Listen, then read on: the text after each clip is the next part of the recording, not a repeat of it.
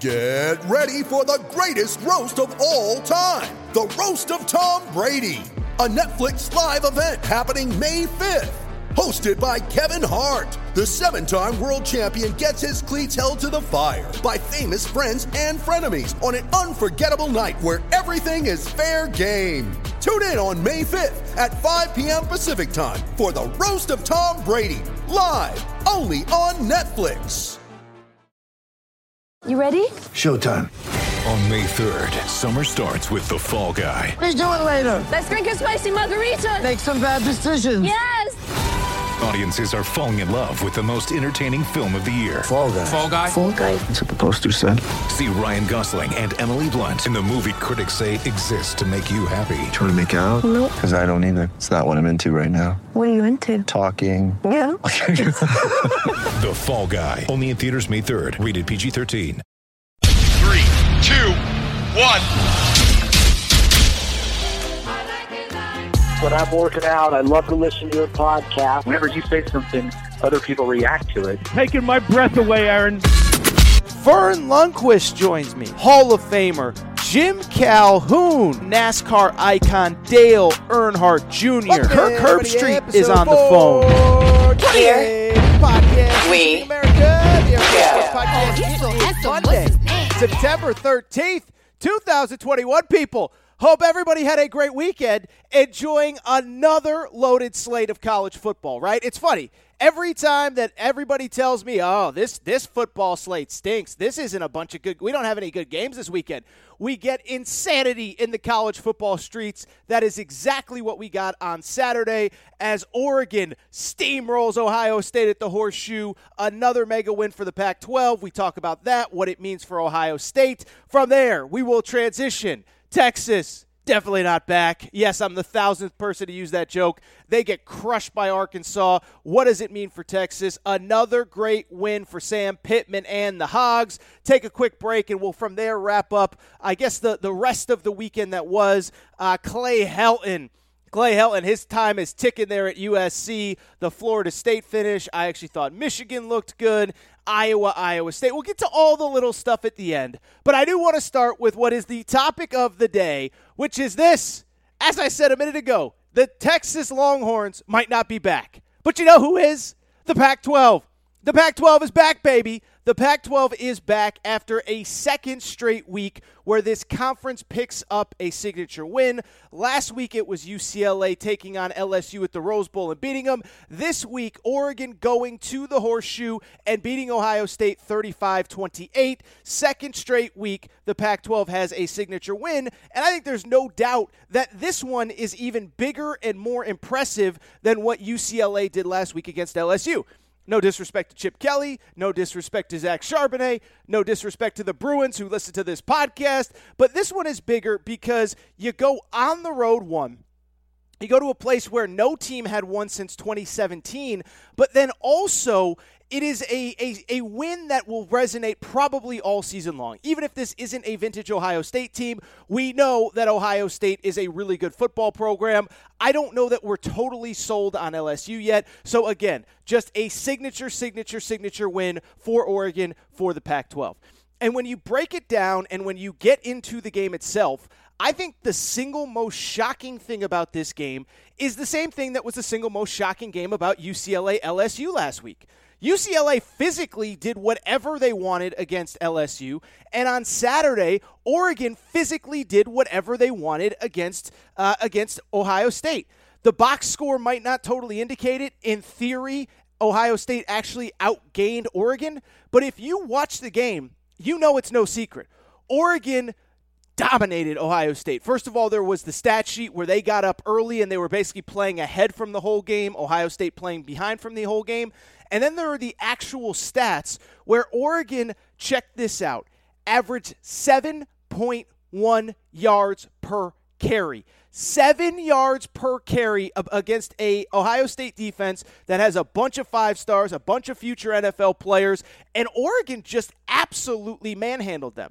Now, we'll get to Ohio State in a minute, but to me, that is the single most shocking thing that came out of Saturday's game at the Horseshoe with Ohio State and Oregon is that Oregon was just the more impressive team, right? There was nothing fluky about that win. There was no tip this. There was no bad referees call. There was no targeting call that ejected a key player. Oregon was the physically imposing team. They were the faster team. They were the more athletic team. It's worth noting that they did it without two key defensive players, by the way. How about this? The potential number one pick in next year's draft, Kayvon Thibodeau, did not play for Oregon. And also Justin Flo, a former five-star linebacker who actually led the team with 14 tackles. He'll probably be a first-round pick in 2023, so not this upcoming draft, but the next one. He was not available. Ohio State's best linebacker on the field, Noah Sewell, got hurt, and they still won. And I think that, to me, more than anything, was the single biggest shock of the game, is how Oregon physically dominated Ohio State, and they just look like the more complete, better football team, right? Ohio State has lost games in the past. Even under Urban Meyer, they had these weird, fluky, bizarre losses. They lost to Purdue one year. They lost to Iowa one year. But it was more self-inflicted than it was the fact that they just looked like the inferior team. Urban Meyer, dating back to when he took over, he built this entire program on speed, athleticism. That is how Urban Meyer built this program. Remember, we had Josh Perry on this podcast a few weeks ago, and he said point blank, Urban Meyer told me when I got to Ohio State, because he was recruited by Jim Tressel, Urban Meyer told me he wanted to recruit me. He didn't think I was good enough, fast enough, athletic enough. So that tells you how Urban Meyer built this football program, and I bring it back to Saturday because that is the first time. If you take out the national championship game against Alabama where there was COVID issues and guys missing the game, that was the first time that I can ever remember Ohio State in the kind of Urban Meyer, Ryan Day era, just looking like the inferior team physically, athletically. Oregon basically did whatever they want. Up front, they physically dominated Ohio State. Their athletes on the edge looked just as good, if not better, than the guys Ohio State did. And it goes without saying, Joe Moorhead coached a heck of a game as a guy, former Mississippi State head coach, is now the Oregon offensive coordinator. He just did whatever he wanted against Ohio State, including basically scoring 3 touchdowns on the same outside run that Ohio State had no answers for. So when you look at the fact that Oregon physically dominated, they were more athletic, and they were out. I mean, you can't put together a better performance in terms of just who you are, who you're playing, and what it means. And so as we transition to the big picture here, this game is just so big for the Pac-12 and so big for Oregon, right? It's funny because last week I discussed a little bit about how sometimes the more interesting story is in the losing locker room. Last week with UCLA and LSU, with what was at stake for Coach O, I believe that the bigger storyline was in the losing locker room. Same with Clemson, who was then out of potentially a college football playoff picture or certainly behind the 8 ball. But when I look at this game, the bigger story is actually in the winning locker room this time, and it is Oregon, and it is the Pac-12, and what this win means specifically for this conference. Because when you look at the Pac-12, when you look at their struggles, when you look at why they are perceived to be an inferior conference and an inferior football product, there's 2 distinct reasons why. One, they just don't win enough big out-of-conference games. And I no longer kind of include the bowl games in there because bowl games are now weird. Some teams try hard, some teams don't. Guys opt out. So, yeah, Oregon beat Wisconsin in the Rose Bowl a few years ago, but it's not the same as going to the Horseshoe. And this was one of the big problems that the Pac-12 has had over the last couple years, is that in those big marquee out-of-conference games, whether it was Oregon playing Auburn a few years ago, Washington has been a good program but hasn't gotten those signature wins out of conference. USC, of course, we know they struggle. UCLA up until this year has struggled in big out-of-conference games. You start to look across the board, they don't have those signature out-of-conference wins. So when it comes time to start talking about best teams, talk about playoff, it's hard to bring the Pac-12 into that conversation because even when they have a good team, like 2 years ago, Oregon is 11-2, I think, at the end of the year, but they have a loss to Auburn. On the flip side, that year, if you remember, Utah was really good. Utah didn't have any signature wins going into the Pac-12 championship game. So I'm getting off subject here, but there's 2 reasons the Pac-12 has fallen behind the 8 ball. They don't have those signature wins out of conference, and more significantly, they also have this perception that it's a finesse league, that it's about the quarterbacks and the wide, but they can't get in the trenches and compete with the best of the best in the SEC and the Big Ten and the elite programs in college football. Well, after the last 2 weeks, You can't really debate that, right? Like LSU, again, we'll figure out how good LSU is and what that UCLA win means. But when Ohio State at home faces Oregon, and Oregon is the definitive best team, there is no arguing that Oregon matters, that Oregon is relevant, and that this is a mega win. And so when I look at the totality of what it means for yesterday in the bigger picture, it's just so big for the Pac-12. One, in the micro, you have obviously, you have the head-to-head win over Ohio State, where if Ohio State continues to win and continues to have success and Oregon does the same, obviously Oregon will have the trump card with the head-to-head win. Oregon, of course, if they finish 12-1 and Ohio State finishes 12-1, there's no debate at that point who is deserving of a college football playoff berth. And heck, if somebody like UCLA beats Oregon, and Oregon, of course, has that win over Ohio State, that is great news, assuming, of course, that Ohio State continues to have success and that Oregon does the same.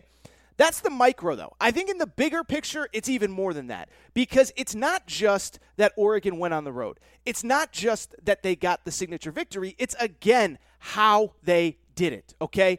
It is the fact that they went to the Horseshoe, a place where nobody had won since 2017 when Baker Mayfield planted the flag. Oklahoma gets the victory at the Horseshoe.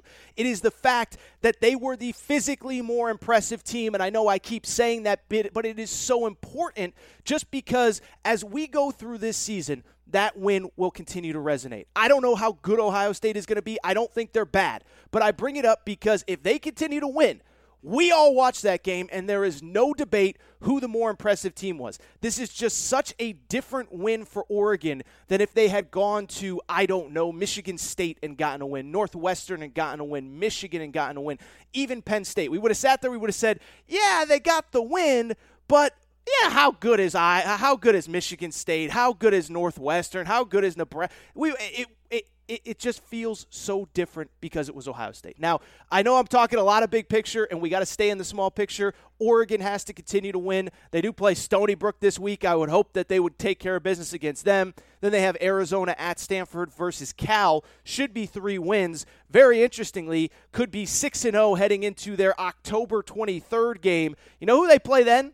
They play at UCLA. So for the Bruins fans listening, go get your tickets now. They are going to be a hot commodity. But I'll tell you this, if UCLA does what it's supposed to do and Oregon does what it's supposed to do, we could be looking at maybe the most important regular season Pac-12 game, I think, frankly, of the college football playoff era. I put this out on Twitter, and it's hard to think of if Oregon and UCLA continue to win and they are undefeated on October 23rd, that would probably be the biggest game in Pac-12 football in the regular season since Jim Harbaugh was at Stanford and Chip Kelly was at Michigan. That is how big that game could be because we just haven't had 2 teams that were this good potentially this late in the season. That is getting down the road, but I'm just telling you, great day for the Pac-12, great day for Oregon, and I'm telling you, I don't know how you can watch that game and not feel like Oregon physically matches up with just about anybody in college football, maybe a step behind Alabama or Georgia,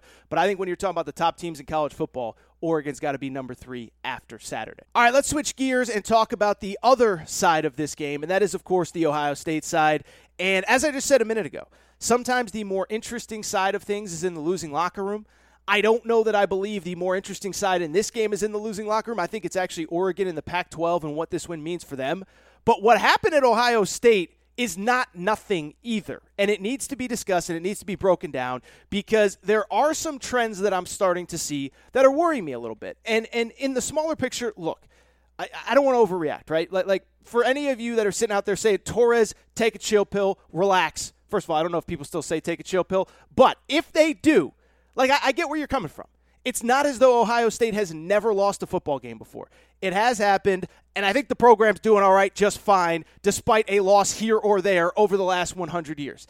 There have been years where they lost a game and made the Big Ten championship game, won the Big Ten, lost in the regular season and made the college football playoff, even lost in the regular season and won the college football playoff in 2014. So it's not as though Ohio State has never taken a loss this time of year and rallied to come back. What I do think is also indisputable, though, is that there really are some kind of disturbing trends, if you're an Ohio State fan, that are starting to develop. It wasn't just Saturday. It wasn't just even this season, but dating back to last year, there's some things going on in that program that I don't know how you can be comfortable if you're an Ohio State fan. First of all, just in the micro of Saturday, it really goes back to what I said a minute ago. I can't ever remember, outside of last year against Alabama in the national championship game, an Ohio State team just looking like the inferior team on the field physically and athletically. Oregon, yes, the stats speak for themselves. 7 yards per rush, which is a stunning stat that I could have never imagined. But beyond that, it was just how it looked when you watched. Oregon was faster. Oregon was more athletic. They were stronger up front. Their offensive line bullied Ohio State's defensive line. And I don't know how you can't sit there if you're an Ohio State fan and have a kind of a come-to-Jesus moment where Oregon was just the better team. And I know I just talked about it with Oregon, but it's worth repeating here. There are games where good teams lose and weird stuff happens. There's a fluky call. There's a bad targeting penalty. You can go into a million different things. There was nothing fluky about what Oregon did on Saturday, and that in and of itself has to be concerning to an Ohio State fan. But to take it a step further, it is kind of a metaphor for what has happened really over the last year or so, dating back to last season. Now, obviously, look, we know what happened with the Big Ten last season. Weird year. They start late. COVID, games canceled, games this, games that. But let me just take you to the last 5 games for Ohio State, dating back to last season, and I want to see if you guys notice a trend, okay? Start the year off really well, dominate Penn State, take care of Indiana at home, get to the Big Ten championship game. What happens to the Big Ten championship game? Well, they beat Northwestern. They beat them 22-10. But if you watch the game, they were down 10-7 at halftime. Rallied, beat Northwestern, win the Big Ten, make the college football playoff. Okay, so that's one. Then they make the college football playoff. To their credit, take care of Clemson, although I will say they obviously had some major bulletin board material. If you remember, Dabo voted Clemson number 1 or whatever. They voted Ohio State number 10, and he basically said, like, yeah, they don't deserve to be here. They didn't play any regular season games. Why are we like? So there was real bulletin board material coming into that game. This off the Big Ten championship game where they were trailing against Northwestern at halftime. Get to the national championship game, get destroyed by Alabama. Okay, Alabama may be historically great. We'll see what happens. Let's not take too much from that game. Then there's this year with a game against Minnesota to open the season. Yes, you win, but you're actually trailing in the third quarter. Physically, Minnesota seems to be in the trenches, able to move the ball on you. I'm not going to compare it to Oregon, but Mo Ibrahim was awesome. He gets hurt. You kind of pull away, not coincidentally, when Minnesota's best skill position player gets hurt. And then there was Saturday where they got absolutely dominated by Oregon. And so, again, let's just look at the big picture of those 5 games. Do you notice a trend in those 5 games? Against Northwestern, trailed at halftime, came back to win. Take care of Clemson, get destroyed by Alabama. Minnesota, third quarter, they are trailing, and against Oregon, they just get completely dominated. Because if you don't notice a trend, I notice one. That is that Ohio State is not taking care of anybody the way that they used to, let alone that the teams that they're supposed to. And that's not a knock on Oregon, who I think might be the 3rd best team in the country behind Alabama and Georgia. But it is instead a reality that Ohio State is not dominating teams the way that they used to. And to take it a step further, it appears as though there is one specific element on this team that is really starting to concern some people around Ohio State, and something that concerns me to the point that I don't know if they're going to get better and rip off a bunch of wins and have a ton of success and win the Big Ten. That concern, their defense isn't very good. And if you go back to 2 years ago when they went 14-0, what were they? They must have been 13-0. They win the Big Ten. They go to the college football playoff. They lose to Clemson in that Thrill in the Fiesta Bowl. They had a great defense that year. Jeff Hafley, their coordinator, leaves. He gets the head coaching job at Boston College. Boston College is looking like it is trending in the right direction. They then promote from within a guy named Kerry Coombs to the defensive coordinator position. And to be clear, I don't claim to be an X's and O's savant, okay? I don't claim to know what Ohio State did wrong and if they matched up this way and if the safety blitzed from here. Like, that's not who I am and that's not what I'm about. What I can tell you, though, is there is a pretty direct correlation between when Jeff Hafley left and the defense taking an absolute nosedive once he was gone. This isn't a new thing this year. It really does actually date back to last year. Because when you look back at last year, it's easy to kind of just remember Ohio State wins the Big Ten, makes the college football playoff. That defense was not very good last year. Specifically, they were not good against the pass, 122nd nationally against the pass, 59th nationally in total defense. And part of that was, of course, look, you play Clemson, you play Alabama, you play fewer games. You start to look at it and you say, well, are the stats that bad, or did you just play really good teams? Well, it's worth noting that they did give up 35 points to Indiana in a game where Indiana in that game had almost 500 yards of total offense and almost 500 yards of passing. Then you beat Clemson, then you beat Alabama. And then this year, after last year, where you were 122nd in passing defense and 59th in total defense, you know where Ohio State ranks right now nationally? And again, I know they've played some really good teams. I'm not trying to discredit the fact that they have probably played through 2 weeks. I don't think anybody has played tougher competition than Ohio State. But at the same time, you know where Ohio State ranks right now? They rank 112th nationally in total defense. They are right now behind New Mexico State, Kent State, Washington State, Oregon State, Bowling Green, Miami of Ohio, Northern, like you go on and on down. They're behind a lot of teams right now defensively. And I understand they played Oregon. I understand they played Minnesota. I understand that maybe Oregon's the second or third best team in the country. 112th in total defense if you're at Ohio State with the resources you have, with the facilities that you have, with the amount that you pay your coaching staff, that's unacceptable.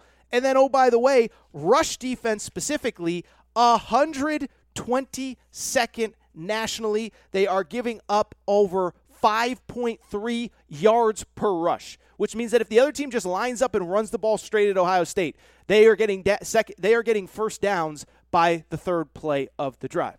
And so when I look at Ohio State, I don't claim to have all the answers. And I don't claim, by the way, again, to say that, like, oh, it's all falling apart, the kingdom is crumbling, fire right. Like, no, that's not what this is about. But at some point, you do notice a trend, and you do realize something ain't right here. And so what I think is going to be interesting from the Ohio State perspective is how do they adjust? How do they get better specifically on the defensive side of the ball? Because, again, I don't claim to be the X's and O's guru, but when Oregon runs the same play 3 times for a touchdown, and when you give up 35 points in this game, 31 points against Minnesota, I'm just telling you, it is clear that something is not right. The good news for Ohio State, the schedule does loosen up. Their next 4, Tulsa at home, Akron at home, at Rutgers, at Maryland. So they have time to get right before the meat of their schedule where they'll play Penn State. Obviously, Michigan looks half decent this year. I don't think anybody actually expects Michigan to win. But the point is, look, at Ohio State, it's national championship or bust. I mean, Ryan Day said before the season, we expect to win every single game that we play. And there's still a very good chance that they will win every single game that they play the rest of the regular season into the postseason. But man, oh man, do they have some problems right now. All right, this is what I want to do. Take a quick break. Great opening segment to the show. Can you tell that I'm fired up? Can you tell that I am thrilled that we have football back? Football is back. I do want to come back and talk about a couple different things from Saturday. Next, we will get to Texas and Arkansas. Texas is not back. Not back. Then we'll get to some USC, some Michigan, all the good stuff that came from this weekend.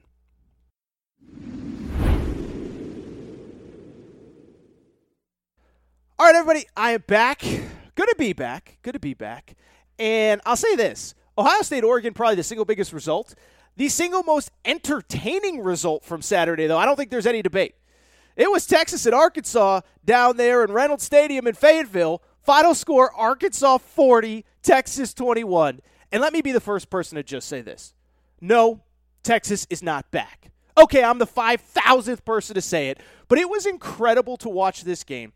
It was incredible to see the reaction to this game because I kind of knew how people felt about Texas coming in. I don't think I realized the vitriol and how much hatred and how hysterical it is to watch Texas get embarrassed on a national scale until I actually watched this game. And I'll also say this, by the way. I need to give myself a little slap on the wrist here because I'm going to bring back the segment where Aaron was right, where Aaron was wrong here in the next couple days, probably on Wednesday's episode. I was way wrong on Texas. I said coming out of week 1, I thought they were one of the more surprisingly impressive teams. Maybe Louisiana just stinks because Texas was absolutely embarrassed on Saturday. And I don't want to spend too much time actually breaking down the game because it's more fun to talk about the storylines outside of the game. But in terms of the game itself, Arkansas was completely dominant. Final score was 40-21. Really wasn't even that close relative to the final score. Arkansas almost 500 yards of total offense, 333 yards rushing. Like Oregon, over 7 yards per carry. It was just a butt whipping of epic proportions. And we'll talk about the Arkansas side of this in a minute because Sam Pittman is absolutely incredible. But from the Texas side, welcome to the SEC Texas. That was another thing. We all did it. But as I said on Twitter on Saturday night, I think Texas might have to ask for an invite back to the Big 12 after that because it was an absolute butt kicking. But to me, it wasn't just it wasn't just the idea that Texas lost this game, and it was just the idea that Arkansas won. I don't want to break down the actual result because I don't think it matters in the big picture. I don't talk about teams that are going to be 4 or 5 loss teams, which is what I think Texas is going to be. But the reaction to Texas losing, to me, was absolutely hysterical. Because like I said, I know Texas's reputation. I know the vitriol they create in some fan bases. I don't think that I realized how much college football unites around Texas not only losing, but embarrassing itself on the national stage.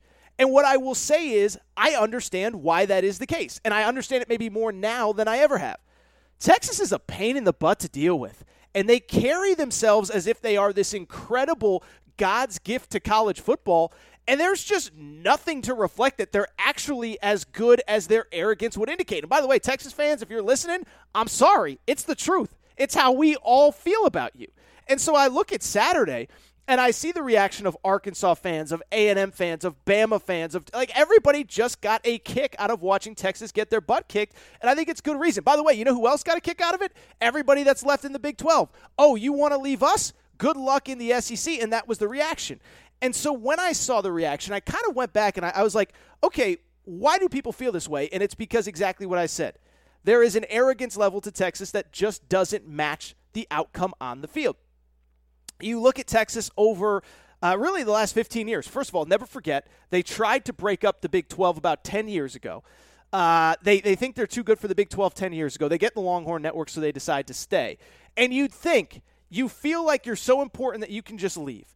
You feel like you're so important that you deserve your own network. You think you'd have some success on the actual football field, and instead it was the exact opposite. Texas has been awful. I don't think people realize how bad Texas is. Like we do the joke of Texas back, what about this, da-da-da-da. Texas has been bad over the last decade, okay? Texas won their last Big 12 title in 2009. 2009, okay? Just for some perspective, we crushed USC and Clay Helton. Clay Helton won a Pac-12 title since then. We crush all sorts of schools. All sorts of schools have had success. Jim Harbaugh's had 3 10-win seasons since then. But when I look at Texas, zero Pac-12 titles since 2009. In that span, you know who's won, or 0 Big 12 titles, I should say, since 2009. You know who's won a Big 12 title since then? Kansas State has won a Big 12 title since Texas won a Big 12. Baylor has won the Big 12 since Texas won the Big 12. TCU has won a Big 12 title since the Big 12, since Texas last won the Big 12. You know who else has 2?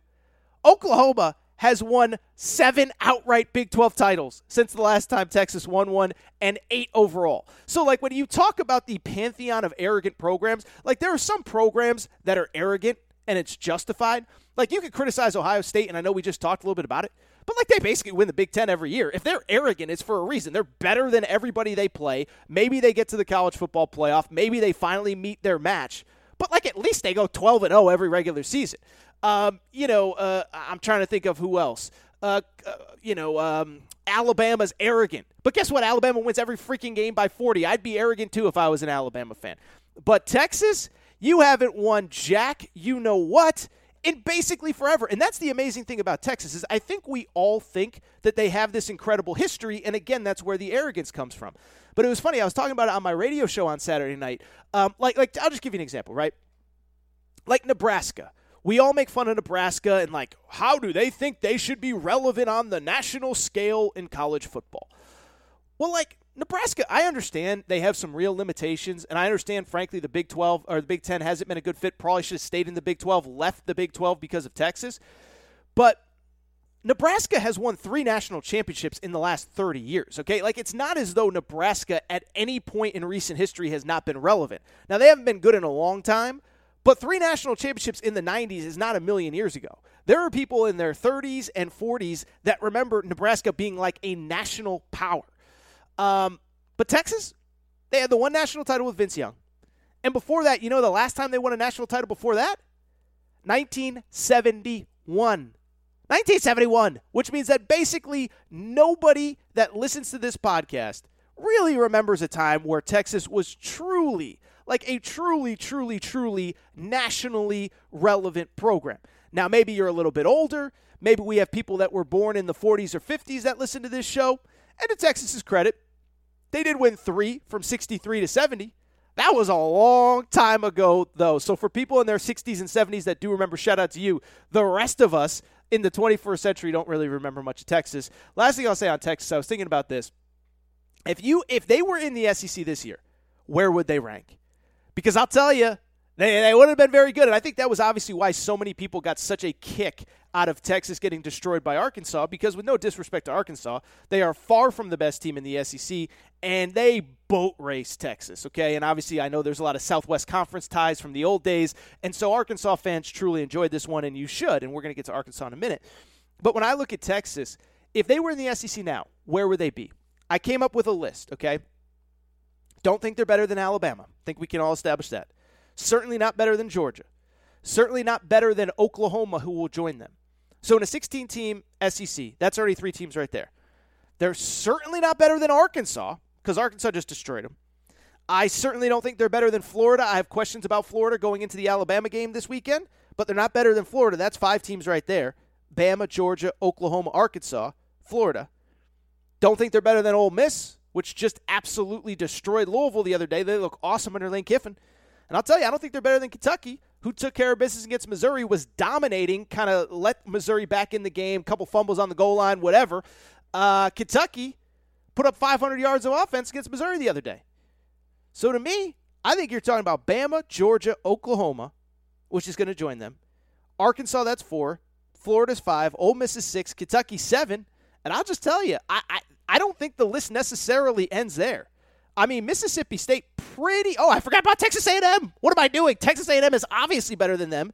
So that's 8. What is that? 8 or 9 teams right there. I'm losing track here. Bama, Georgia, Oklahoma, A&M, that's 4. Arkansas is 5 for sure. Florida, Ole Miss, Kentucky. That's 9 teams. That's 9 teams, and I did not include Mississippi State, which is 2-0, and I did not include LSU, which may eventually rally. So we're talking about, in a best-case scenario right now, Texas being the 10th best team in the SEC. Shout out to the Horns. Horns down. Hook 'em horns. What a day. What a day for college football. I don't think I've ever seen the reaction that I have seen from fans to Texas doing what Texas did yesterday. With that said, I'd be remiss if I didn't at least talk a little bit about Arkansas. Can't always be talking about the losing Texas Longhorns that can't beat nobody. We got to talk about these Arkansas Razorbacks, because just another awesome effort from them, and just another testament to just, like, Sam Pittman's unbelievable, okay? And I know I talked about Arkansas a lot last year on this podcast, but this was a team coming into last year that was on an 18-game SEC losing streak. They did not win a single SEC game in 2018, 2019. Hire Sam Pittman, going up against an all-SEC schedule. Remember, there were no SEC games, or there were no non-conference games at all last year for the SEC. All-SEC schedule. They get Georgia and Florida added to their schedule, and they somehow managed to go 3-3, win their first SEC game in 2 years, and was actually a wildly successful season. And I take back what I just said. They went 3-7 overall, but started the year 3-3. And again, it is just a testament. This guy, Sam Pittman, the pit boss, okay? I don't know that I've ever seen a rebuild go quite like this with a guy quite like Sam Pittman. And when I look at what happened Saturday, I really do think you do have to go back to last season. You have to go back to what Sam Pittman inherited when he got to Arkansas. As I said, this was a team that had lost 18 straight SEC games coming into last season when he took the job. This was a team that went 0-8 in the SEC, 2-10 overall in 2019. 0-8 in the SEC, 2-10 overall in 2018. 1-7 in the SEC in 2017. And so you're talking about a program that had gone, what is that? I'm doing math in my head, and I'm not a math guy.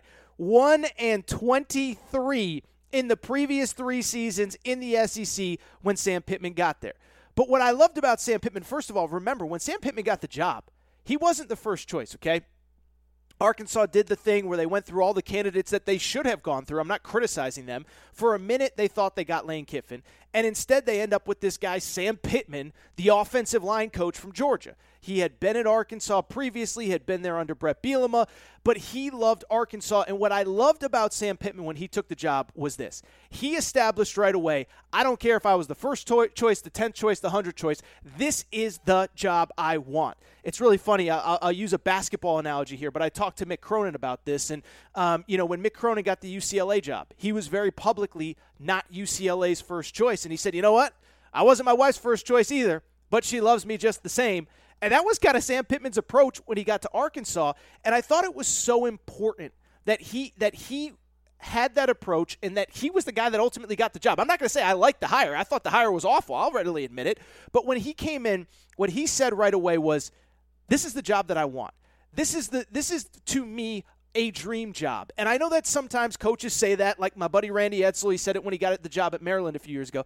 I know coaches say that all the time, but with Sam Pittman, you could feel like this really was his dream.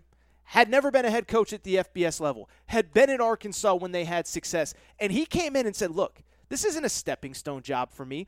This isn't a job for me because I wanted this job but ended up with that job. This isn't a job for me because I just want to say I'm an SEC head coach and then do something else. He said, this is it for me. I don't have any aspirations beyond being the head coach at Arkansas. I want to be here. This is where I want to be. This is where I want to retire. He actually did a pretty funny interview at some point last year where he basically said, I'm the worst negotiator ever. My agent must hate me because I plan on retiring at this job. I hope they give me a couple raises along the way, but, this is not me leveraging Arkansas to get another job. And I thought that attitude was so important for that program at that time and those players in the locker room. Because it's not as though Arkansas has the worst players on the planet. You look at the recruiting rankings, I don't know where they rank. It's not Alabama or Georgia. But they got just as many dudes as, they got more dudes, I should say, than Vanderbilt. They got just as many dudes as Ole Miss. They got just as many dudes as Mississippi State. And you look at that roster, and it shouldn't have been as bad as it was, but it was as bad. And they just needed a guy to come in and wrap their arms around him and say, you know what? I want to be here. I believe in you guys. We are going to do this together. And so it takes off last year. They lose the first game. But even in the first game, you could see they played Georgia in the opener. And I remember tweeting it, and I got crushed on Twitter like I always do. Oh, Torres, he's overreacting. And I was like, this team looks completely different. They're playing hard. They're playing tough. They're playing physical. And they ended up losing to Georgia. But it was pretty close. It was like a 9-3 score at halftime or 9-6 score at halftime, something like that. I can't totally remember. And then from there, the next week, they go out and beat Mississippi State. First SEC win in, 3 years at that point. And after that, as I said, they started 3-3 last year in an SEC-only schedule. This was a team that had won one SEC game in the previous 3 years. They win 3 of their first 6 last year. And, oh, by the way, they easily could have won more. Should have beaten Auburn. Probably should have beaten LSU. Those 2 games went the other way. So they easily could have been 5-5 in year 1 under Sam Pittman in the All-SEC schedule. And I was like, this guy is incredible. I love everything about this guy and how he's doing it. But even coming into this year, I'll be honest, I doubted the Pitt boss again. Shame on me. Because I looked at Arkansas. I said, look, really good year last year. I get it, right? First of all, you're not sneaking up on anybody. Second of all, you have a brutal schedule. And Arkansas has, I believe, the toughest schedule in college football this year. I think Sam Pittman may have even said the toughest schedule in college football history at SEC Media Days. I can't totally remember that. But I bring it up because with Sam Pittman, you look at the schedule and you say, I believe in this guy, but what is the ceiling for this team? Because the schedule, this is the schedule. They got Texas at home this week.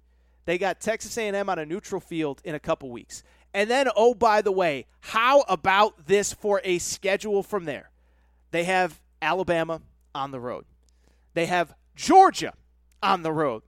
They have Ole Miss, on the road. They have LSU on the road. That is 3 top 20 teams, including 2 top 2 teams. I don't care where Georgia's ranked. They're the second best team in the country, and they are ranked number 2. So they got 3 top 20 teams on the road, Georgia, Alabama, and Ole Miss. They got Texas A&M, a top 5 team on a neutral site. They got Texas at home. They got LSU on the road. They got Auburn at home, too. Auburn's ranked right now, too. And so I was like, I don't care how. Sam Pittman could be Vince Lombardi. It ain't working out. And so for them to come out and do what they did on Saturday, and look, I'm not saying they're going to go undefeated, but what I am saying is to continue the momentum from last year at home in front of that crazy crowd in Razorback Stadium. Like, it was unbelievable. And again, it was such a testament to who he is and how he coaches and what kind of guy he is. And they were so physical and they were so tough up front. It was just awesome to watch. And I give this guy so much credit, like I said a minute ago, from the Texas perspective, to physically – I mean, this is a team 2-10 2 years ago. No spring practice last year. Comes in, physically dominates Texas, 471 yards of total offense, over 7 yards per rush. The confidence that they play with. And again, it goes back to what I said a minute ago. I think that they realize this guy believes in us. This guy wants to be here. This guy cares about us. And I can't say enough about what Sam Pittman has done. And I'll just tell you, I don't think it stops here. Now, this team isn't going 11-1. I don't think they're beating Bama. I don't think they're beating Georgia. Ole Miss is going to create some matchup problems. But you look at the rest of the schedule. I mean, Texas A&M is far from unbeatable after what we saw this weekend in Colorado. Ole Miss, we'll see, again, matchup problems. LSU doesn't look as unbeatable. But all of a sudden, this program, again, is just trending in the right direction, and it is such a testament to Sam Pittman. Incredible win for Arkansas. Biggest win. I mean, Arkansas fans, you would know better than me. But just it's an incredible win, an incredible turnaround. Credit to the pit boss, Sam Pittman. All right, this is what I'm going to do. I want to take one final break. This is what I want to do. One final break. Come back. I do want to talk about my boy Clay Helton. My boy Clay Helton. Woo! You talk about a seat heating up. We're going to come back. We're going to talk Clay Helton, and we'll talk about some other stuff. I will be back momentarily.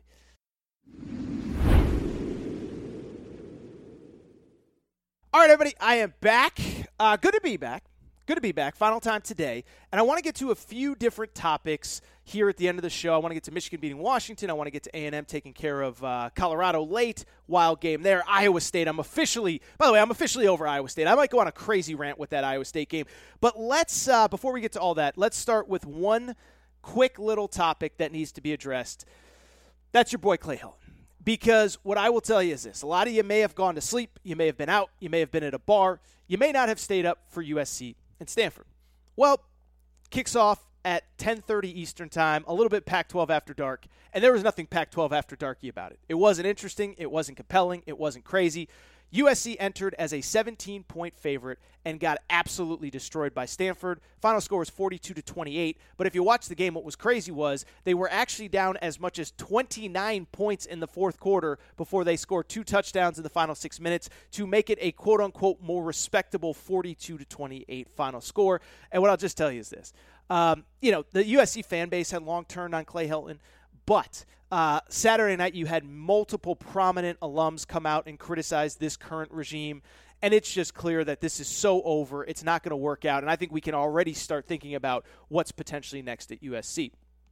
Now, in terms of this game itself, again, a microcosm of Clay Helton and USC. 17-point favorite coming in against a Stanford team that got obliterated in Week 1 by Kansas State. Final score in that one was 24-7.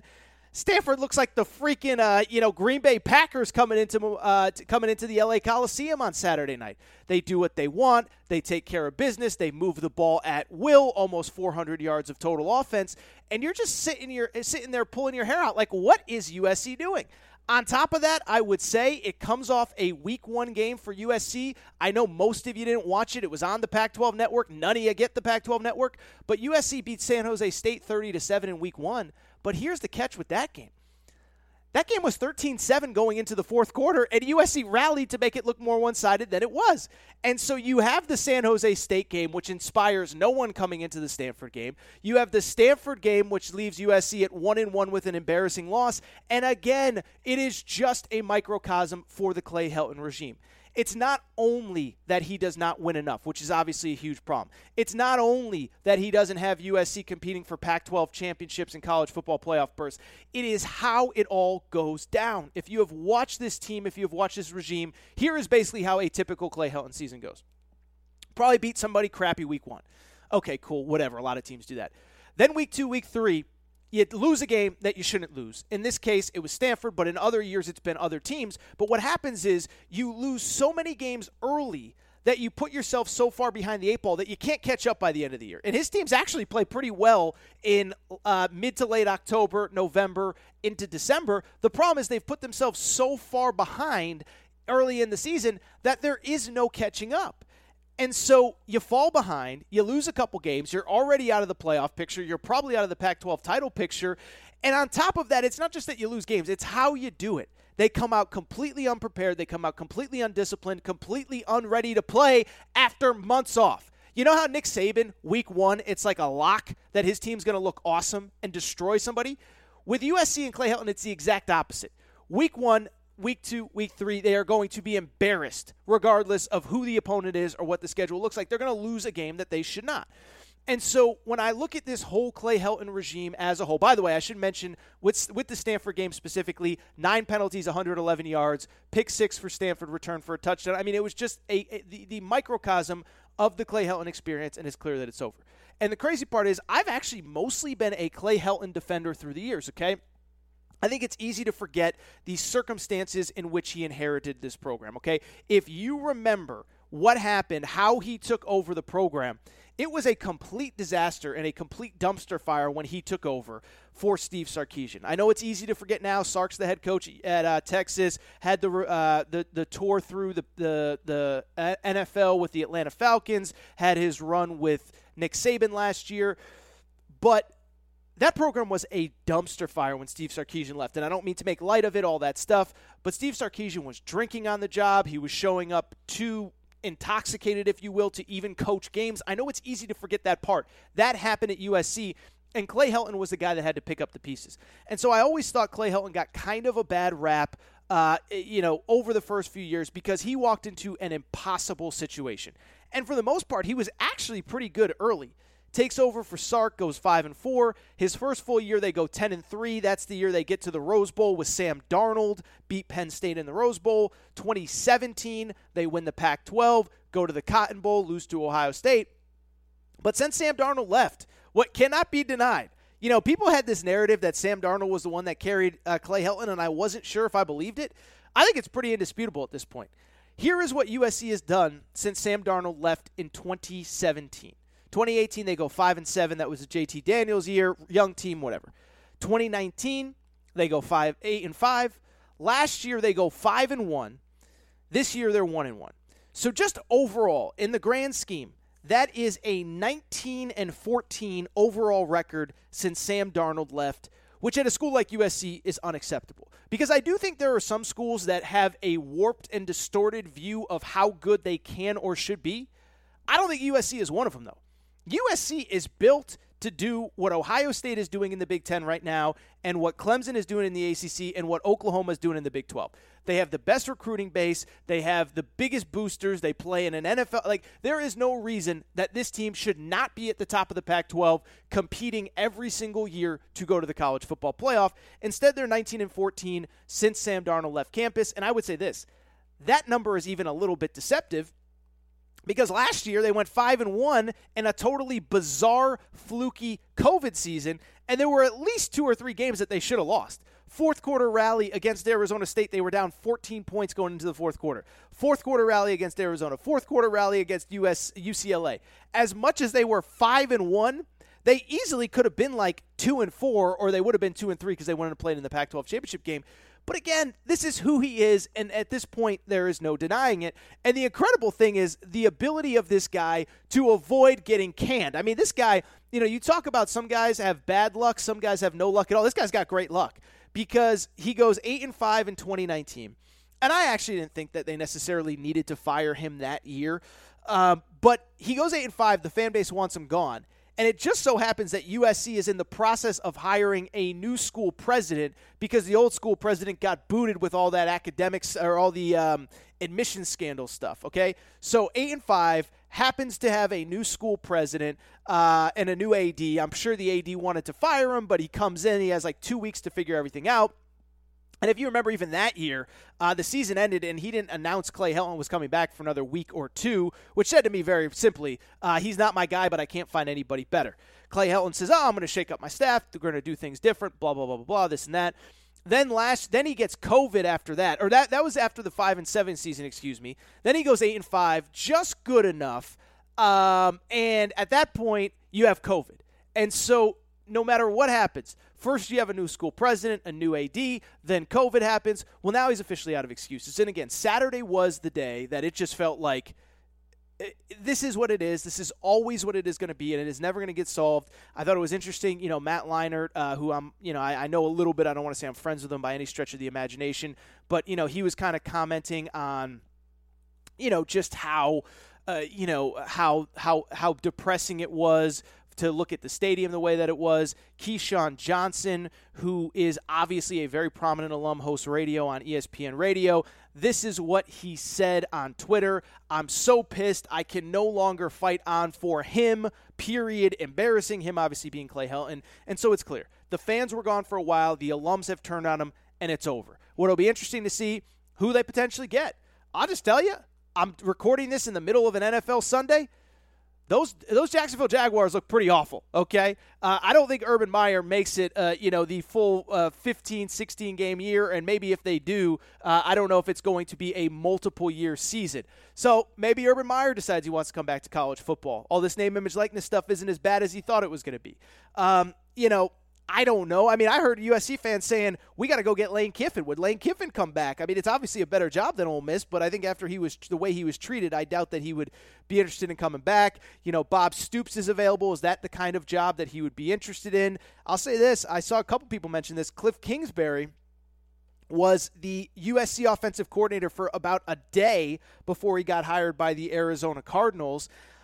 Maybe he makes sense as a candidate, but it's clear that there are people out there that would take this job. I think they would actually get a pretty legitimate head coach, but Clay Helton's not the answer, and it is time for him to go. A couple just other notes. I want to get out of here. The show's going long as it always does. First of all, Michigan, I thought very nice win over Washington.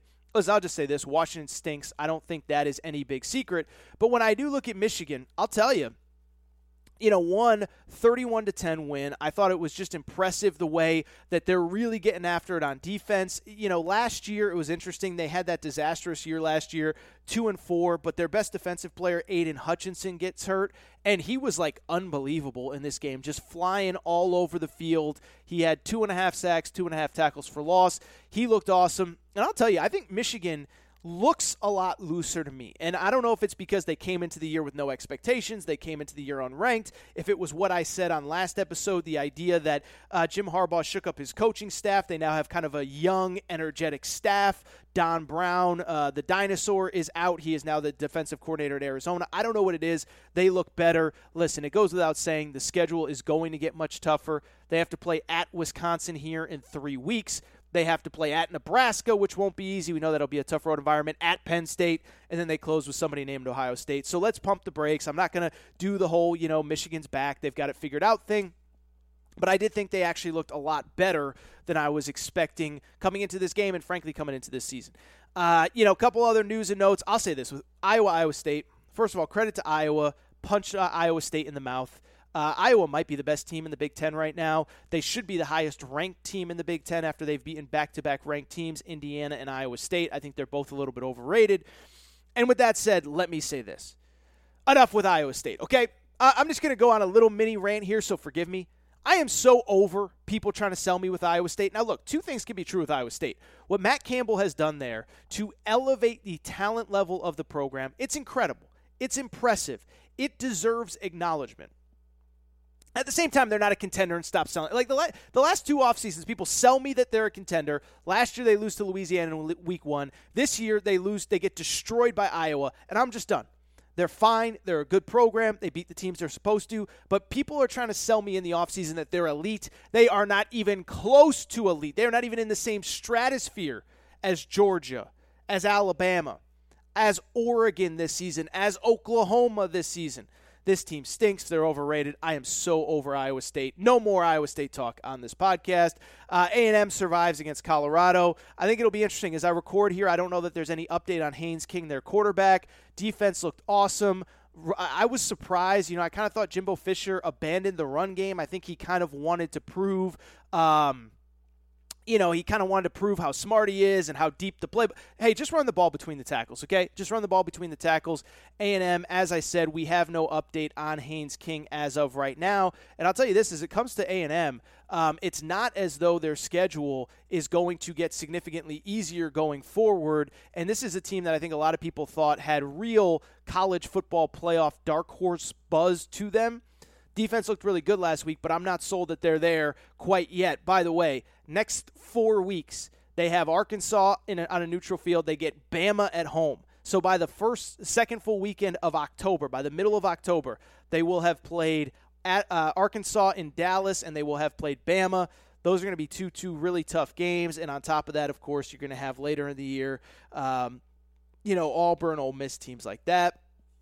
Notre Dame, not going to lie, don't get Peacock Network, so I didn't watch that one.